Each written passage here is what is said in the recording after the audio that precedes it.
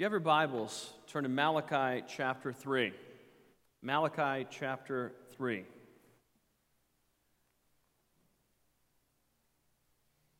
He was 25 and had already captured the hearts of Russia with his novel, Poor Folk. Fame quickly went to his head. He drank immoderately and partied wildly. He carelessly criticized the Tsarist regime. You did not do that in Tsarist Russia. He was arrested in St. Petersburg and sentenced to death by the firing squad, along with several other dissidents. It was a cold December morning. Dressed in a white execution gown, he was led to the wall of the prison courtyard with the others. Blindfolded, he waited for the last sound he would hear, the crack of a pistol echoing off the prison walls. Instead, he heard fast-paced footsteps, then the announcement that the Tsar had commuted his sentence to 10 years of hard labor. So intense was that moment that he suffered an epileptic seizure, something he would live with the rest of his life. In that Siberian prison, Fyodor Dostoevsky was allowed only a New Testament to read. There he discovered something more wonderful, more true than his socialistic ideals. He met Christ, and his heart was changed. Upon leaving prison, he wrote to a friend who had helped him grow in Christ, to believe that there is nothing more beautiful, more profound, more sympathetic, more reasonable, more manly, and more perfect than Christ. And not only is there nothing, but I tell myself with jealous love that there can be nothing. Besides, if anyone proved to me that Christ was outside the truth, and it really was so, that the truth was outside Christ, then I would prefer to remain with Christ than with the truth. Dostoevsky returned to civilian life shortly after.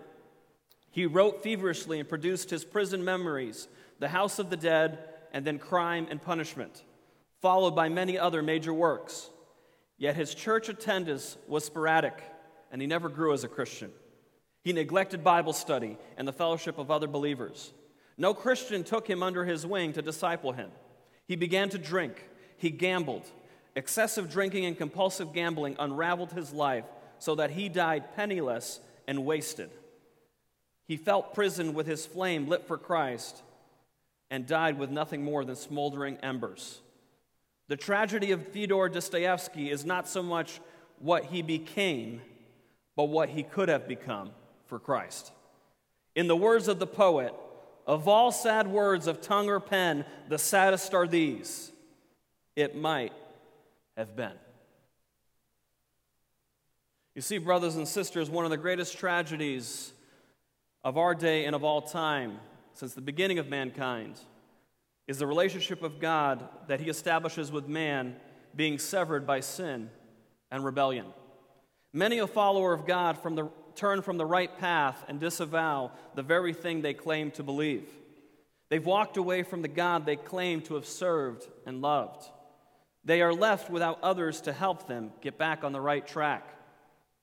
As faithful followers of God, we do our part and our best to come alongside and encourage the wayward son or daughter to come home. But what if many of our attempts are in vain because we've misrepresented the God we are sharing with others? You see, the God in Malachi that promises to send a messenger who will prepare the way also promises that others will be dealt with judgment. He continues in calling other things to their attention. But before he does so, he describes who he is once again. In Malachi 3, verse 6, we read this, "For I am the Lord, I do not change. Therefore you are not consumed, O sons of Jacob." The first thing to see here is the realization that God is God.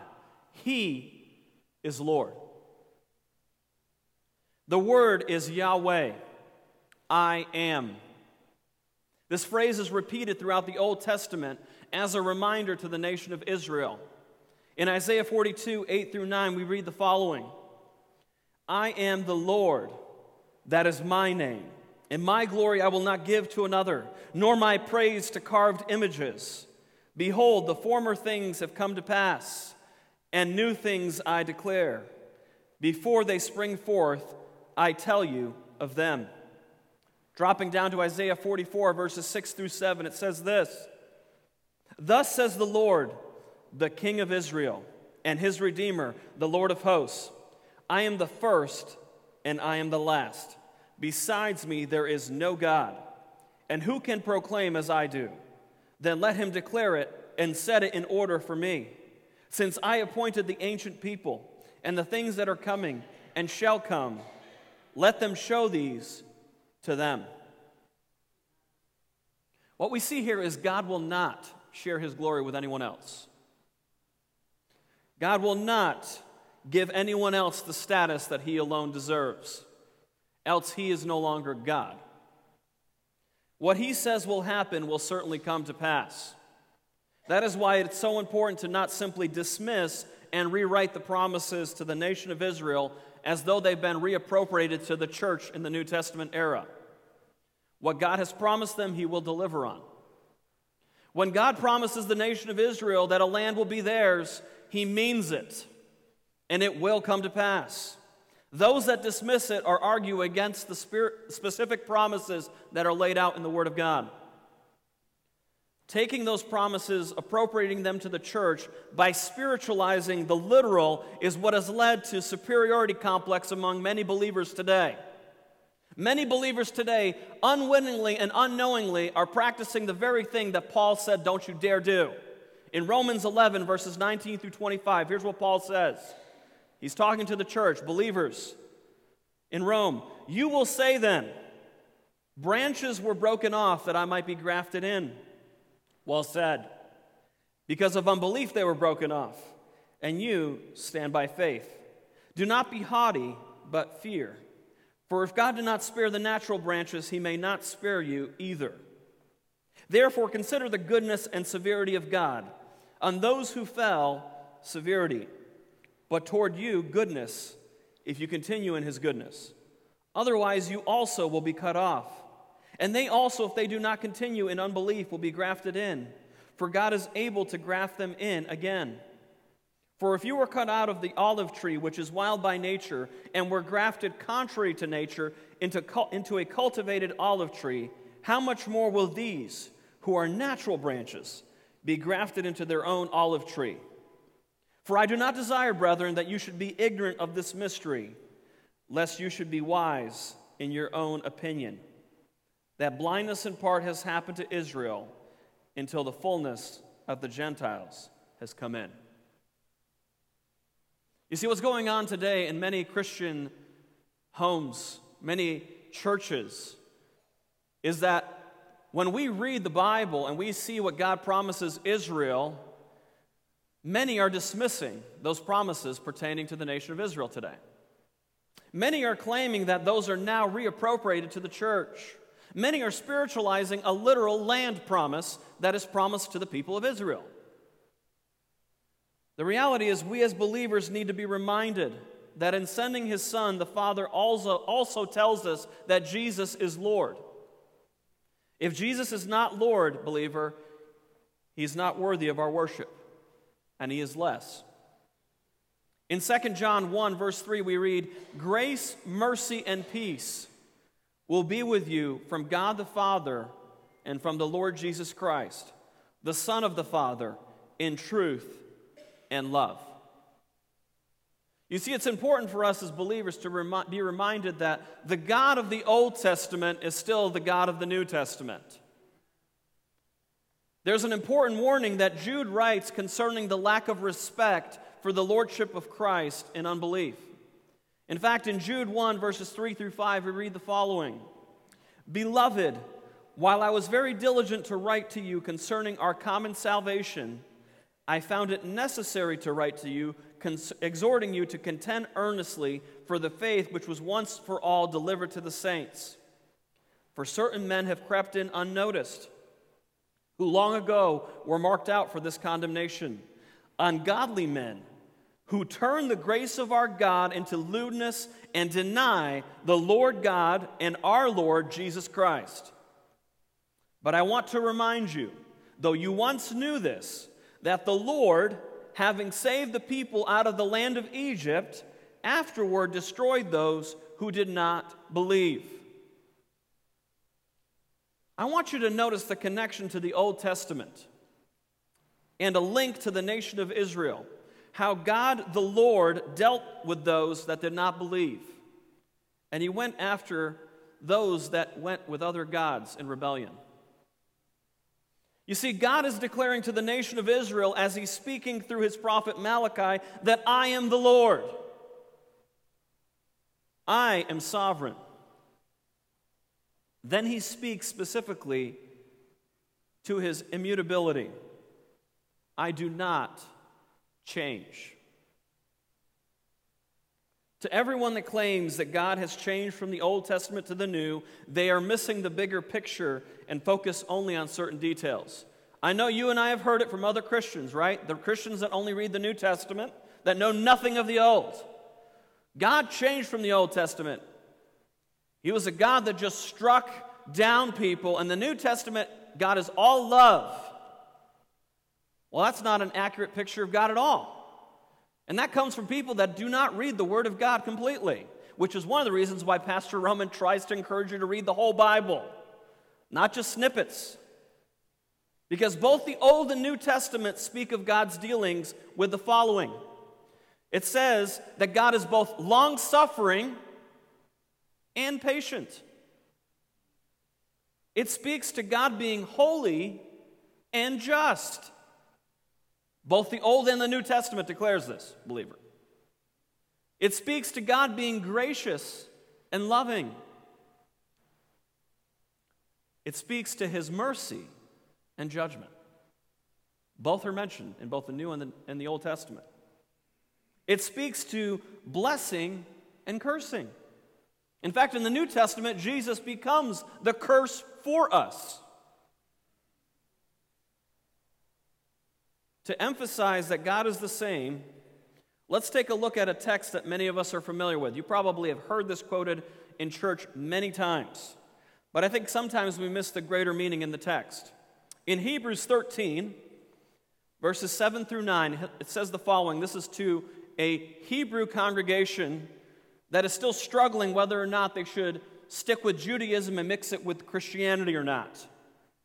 Remember those who rule over you, who have spoken the word of God to you, whose faith follow, considering the outcome of their conduct. Jesus Christ is the same yesterday, today, and forever. Do not be carried about with various and strange doctrines, for it is good that the heart be established by grace, not with foods which have not profited those who have been occupied with them. You see, the context here is Jewish believers in Messiah who were told that what many are told today, that Jesus is a different God than the God of the Bible, the God of the Old Testament. Those that speak on behalf of God should always present a clear picture of who God is, and not one that's remade to their own image. In fact, false doctrines are born out of an inconsistent view of God. Let me make the statement again. False doctrines are born out of an inconsistent view of God. What do I mean by that? If a person believes that God is all grace and overlooks sin, they will dismiss sin in their own lives at the risk of falling under judgment or chastening, because that was something that was conveniently ignored by them. Whereas, if a person believes that God is a God of wrath, looking only to strike those who sin, they will live in consistent fear. Constant fear, going against the very statement that is mentioned by the angels when Jesus first arrives, right? What's the words that are used? Fear not. Our view of God, believer, must be complete and consistent. In the days that you feel that He is only a God of wrath, remember His love and mercy. In the days that you feel that you're doing well and God is loving, remember His severity as well, not just His kindness. We need to present a complete picture of who God is. And unfortunately, many Christians today paint only one side of Him many times. Jesus is our Lord, believer, and Savior. He's not just our Savior who saves us from sin and says, go ahead and do what you want. He is our Lord and Savior. He is to be obeyed. He is to be followed. Jesus came to offer mercy and grace, and one day he will return as judge, completely consistent to who he is as God. Don't worship the version of Jesus you are more comfortable with. Some of us are very comfortable with the God that always tells us everything we need to do, and we love living in fear. It's almost like a comfort to us that we're paranoid all the time. You need to be reminded that God is also a God of grace and loving, and He's long-suffering. So when you meet other brothers and sisters that are not struggling as you are, you have more grace to them. Maybe you're on the other side of that equation. Maybe you're the type of person that literally thinks God will give you a pass on everything. Oh, you know what? God hasn't done anything yet. So you give everybody else a pass because you want God to give you a pass. That's inconsistent as well. The Jesus that ate with sinners still called those same people to repentance. A lot of Christians are like, oh, well, Jesus ate with prostitutes and tax collectors. Amen! He didn't leave them then. He didn't go, woman and caught in adultery, go ahead and sin. Keep going. You're fine doing what you're doing. No, he says, I don't condemn you. Go and sin no more. The Jesus that called out fake piety was also gentle to the broken. Oh, it's easy to go after the fake pious people, right? The ones that think they have it all figured out. It's important to maintain that balance, to be gentle with the broken. The Jesus that humbled himself, believer, but is exalted as King of Kings and Lord of Lords. You see, which version of Jesus are you trying to create in your minds? You need the whole picture.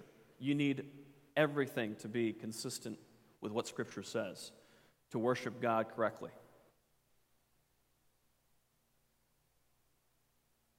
Back in Malachi, he says, "For I am the Lord, I do not change. Therefore, you are not consumed, O sons of Jacob." God is saying, listen, I'm merciful to you here.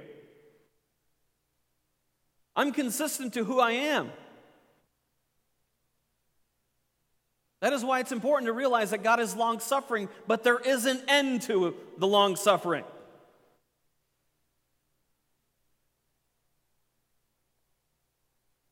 God does not change who He is.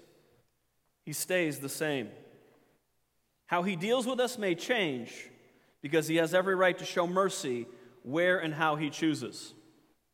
We know that reminder in Romans chapter 9. God has every right to show mercy on who He will. But He does not change. His character never changes. He's not a God who became more wrathful or more loving over time. He's always stayed the same. Believer, the problem does not lie with God. The problem lies with us, with you and me. In Malachi 3, verse 7, here's what it says. "Yet from the days of your fathers you have gone away from my ordinances and have not kept them. Return to me, and I will return to you, says the Lord of hosts. But you say, in what way shall we return?"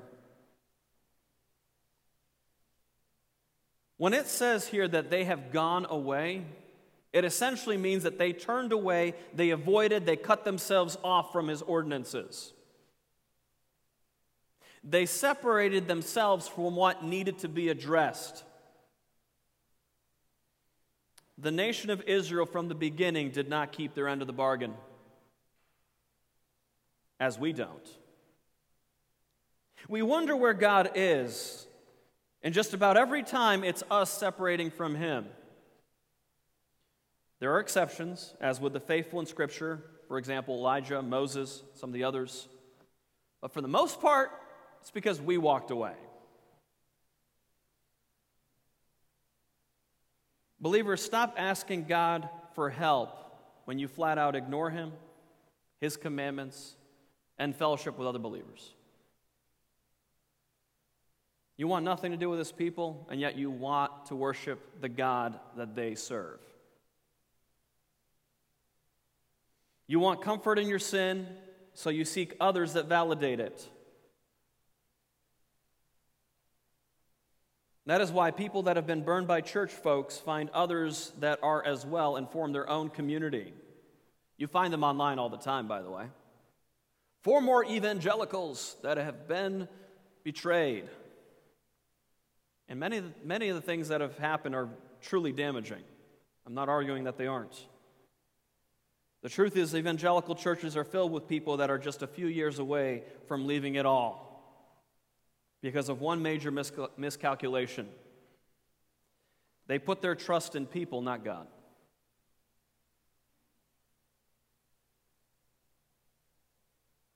Believer, find faithful believers as your example and follow God alongside them.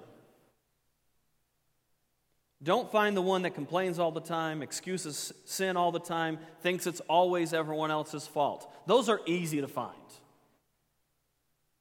Find faithful believers that will hold you to account on what God wants you to do and encourage you to keep going. The person that doesn't just point out your sin but helps you get out of that sin. Make sense? It isn't just the person that says, hey, I see that you're struggling, brother, sister, and just points it out to you. But truly says, hey, here's something I can help you with. Come join me. Let's walk together. It's very easy to point out everybody else's flaws. Goodness gracious, you don't need to be a Christian to do that. The world does it all the time.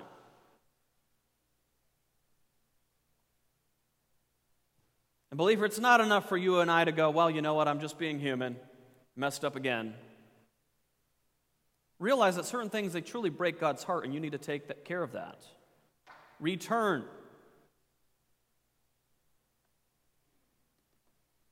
Return to me, and I will return to you. That's what God says here. What a promise to the nation of Israel. That they were not too far gone. They could still come back. Believer, God will take you back. What's stopping you? But you don't know. God does. God does.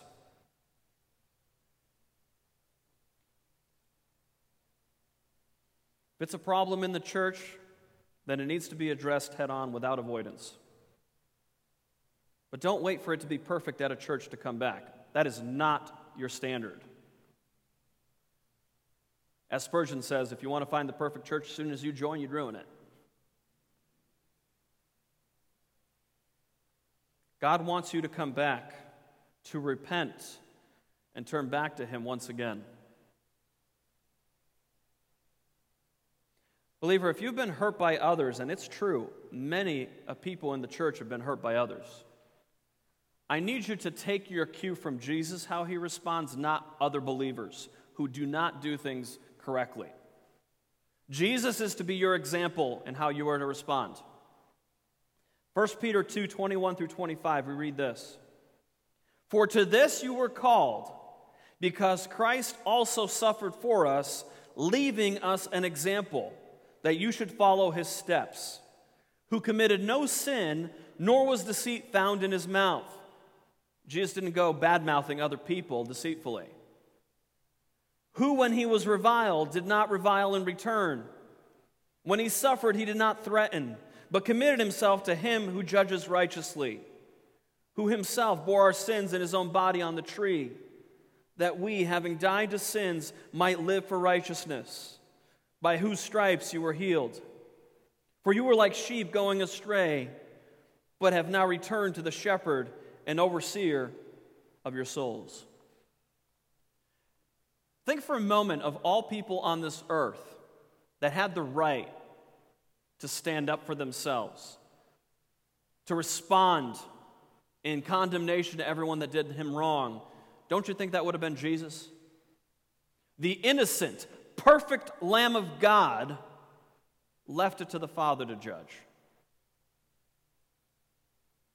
Jesus had every right to respond the way that we do many times when our family and our friends abandon us. He had one of his closest friends betray him, essentially stab him in the back, if you will. Jesus willingly suffered on our behalf and left it to the Father to judge in his time on this earth.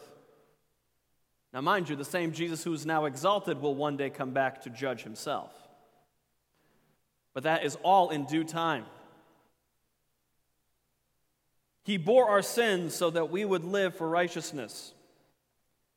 And yet, that's not what many of us are living for, is it? Why do we live as Christians? Ask yourself, what is your motivation for living for God? Is it fear? Is it love? Is it comfort? What's your reason for wanting to serve God? And that could be different for all of us if we were to be honest with ourselves. Some of us are sheep that just don't want to listen to the shepherd. And you know why we don't want to listen to the shepherd? Because the other sheep are bothering us. I know you said this, God, but I really don't want to do that. I know your word says I need to treat this person this way, be kind, forgiving one another as Christ for my sake has forgiven me, but I don't know about that. Let me stew on this for a while, God. Let me get worked up over what happened over and over. God, don't you get it? Don't you see where I'm coming from?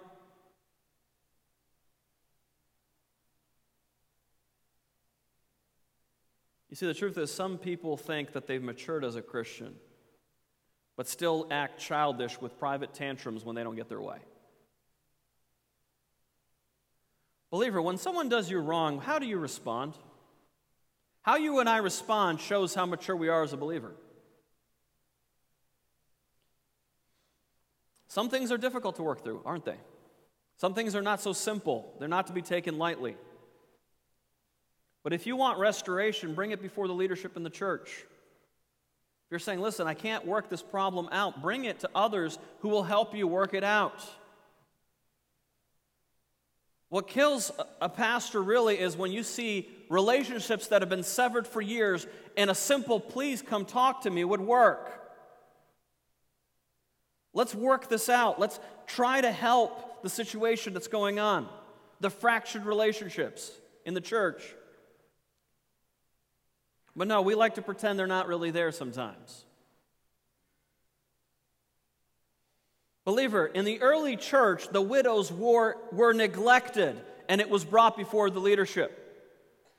Like the stuff really happens in the church. Don't assume it doesn't.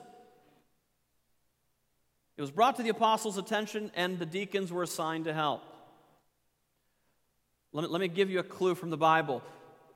The deacons in the church are there to help, not just to pick up a few pieces of paper, though that's something they can do too.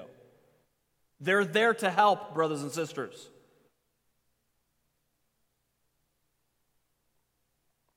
Some things take time to work through. But don't completely abandon God, His Word, and His people. If you're watching this online, you haven't been to church in a while, we'd love for you to come join us. You don't need to come in here perfect and having it all figured out.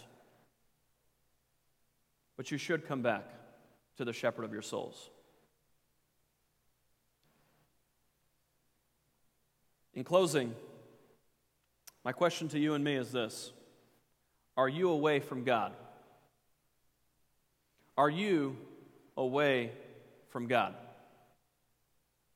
I don't mean are you watching this or are you going to church? That's not what I'm talking about.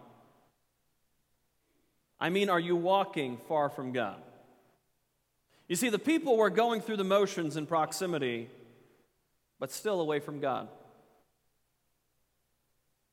They essentially offered God junk that He was not pleased with. God wants you back if you are His child. So my question to you is this: what's stopping you? What's stopping you from coming back?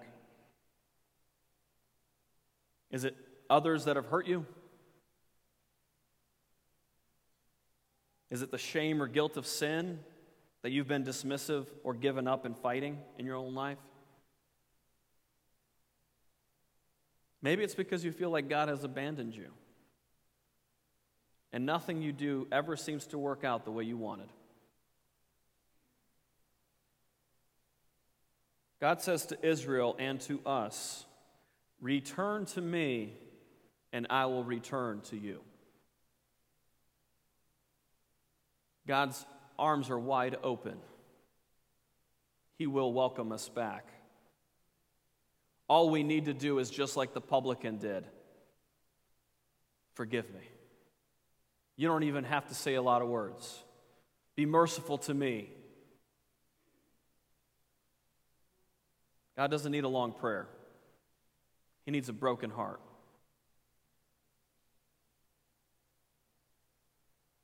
Each one of us has areas that we need to make right with God. And they may be different for us than others. Believer, returning to God means that you will need to do some things differently. You may have to realign yourself with His perspective of sin in your life. What do I mean by that? Playing the stupid card as the priest did and avoiding the truth doesn't make it go away. Many believers play the stupid card. I didn't know God wasn't okay with this. Don't do that. It also may mean that you need to cut off certain relationships that are hurting your walk with God. But we need to reach out to everybody. We need to love everybody. Listen, if you know anything of Scripture and what we've been discussing, these other people pulled them away from their God. That's what the text is saying. There's no, hey, go evangelize. Join them in their idol worship and come back and serve me. None of that is what's implied there. Israel had people pull them away from their God, and many of us do as well. That also may mean that you need to establish new habits, which will take some work. Believer, the Christian life is not on autopilot. You need to strive and struggle. There's work that needs to be done. Be careful with statements like let go and let God.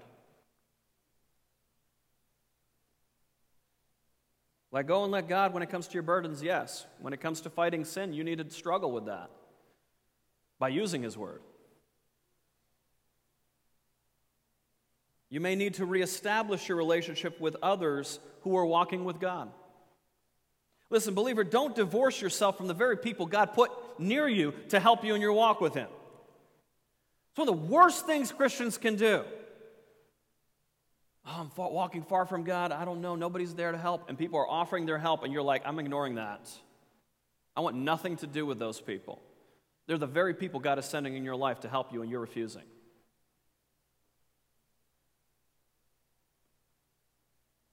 It's essentially drowning in the sea, and someone's throwing you a life preserver, and you're literally going, I'll wait.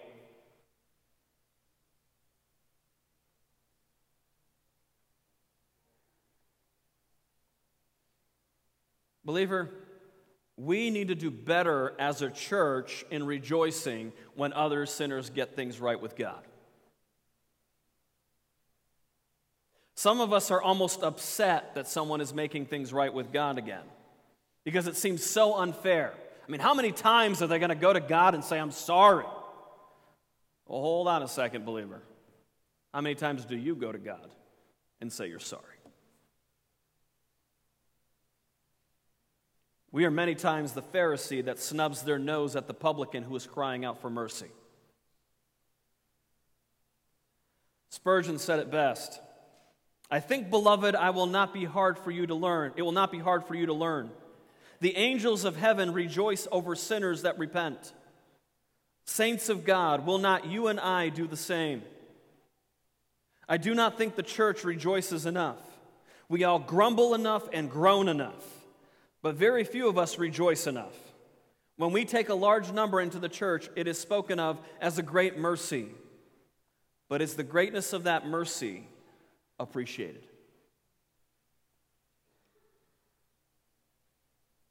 Believer, one of the most encouraging things for a pastor such as myself to hear is that a follower of Christ that was walking astray came back to the Good Shepherd. Believer, I want to personally ask you to share this if this happens in your life, because it is an encouragement to me as a pastor.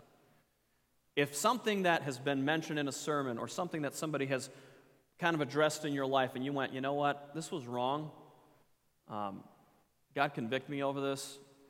And thank God that I've seen this sin in my life and God's been working on this and I've repented. Let one of us know. We ought to rejoice when people get things right with God. And I really hope and pray that it's more than just a good sermon, that truly the Spirit of God does something in your life and my life. That we can share with one another, hey, you know what, Pastor, the other week you brought up, it really stirred my heart. I really want to do differently for what God wants me to do in my life. I'm now going to take this step of obedience. I get it. Some things we don't want to tell everybody publicly. I get that. But can I ask as pastor, if God convicts you of certain things and God changes some things in your life, you let me know. I want to rejoice with you. Like, I really do. I don't want to assume that you're still struggling when you may have been freed. Does that make sense? I really want to rejoice with you, brothers and sisters, when God does miracles in our homes, when God changes things in our hearts. Believer, people will be more willing to hear our concern for their souls if they saw the brokenness that we ourselves reveal before God. Let's come back to Him today. Let's make God in our lives again. Repent in the areas that He calls us to repent. And rejoice as He calls us to rejoice for the sinner that has repented and come back to Him.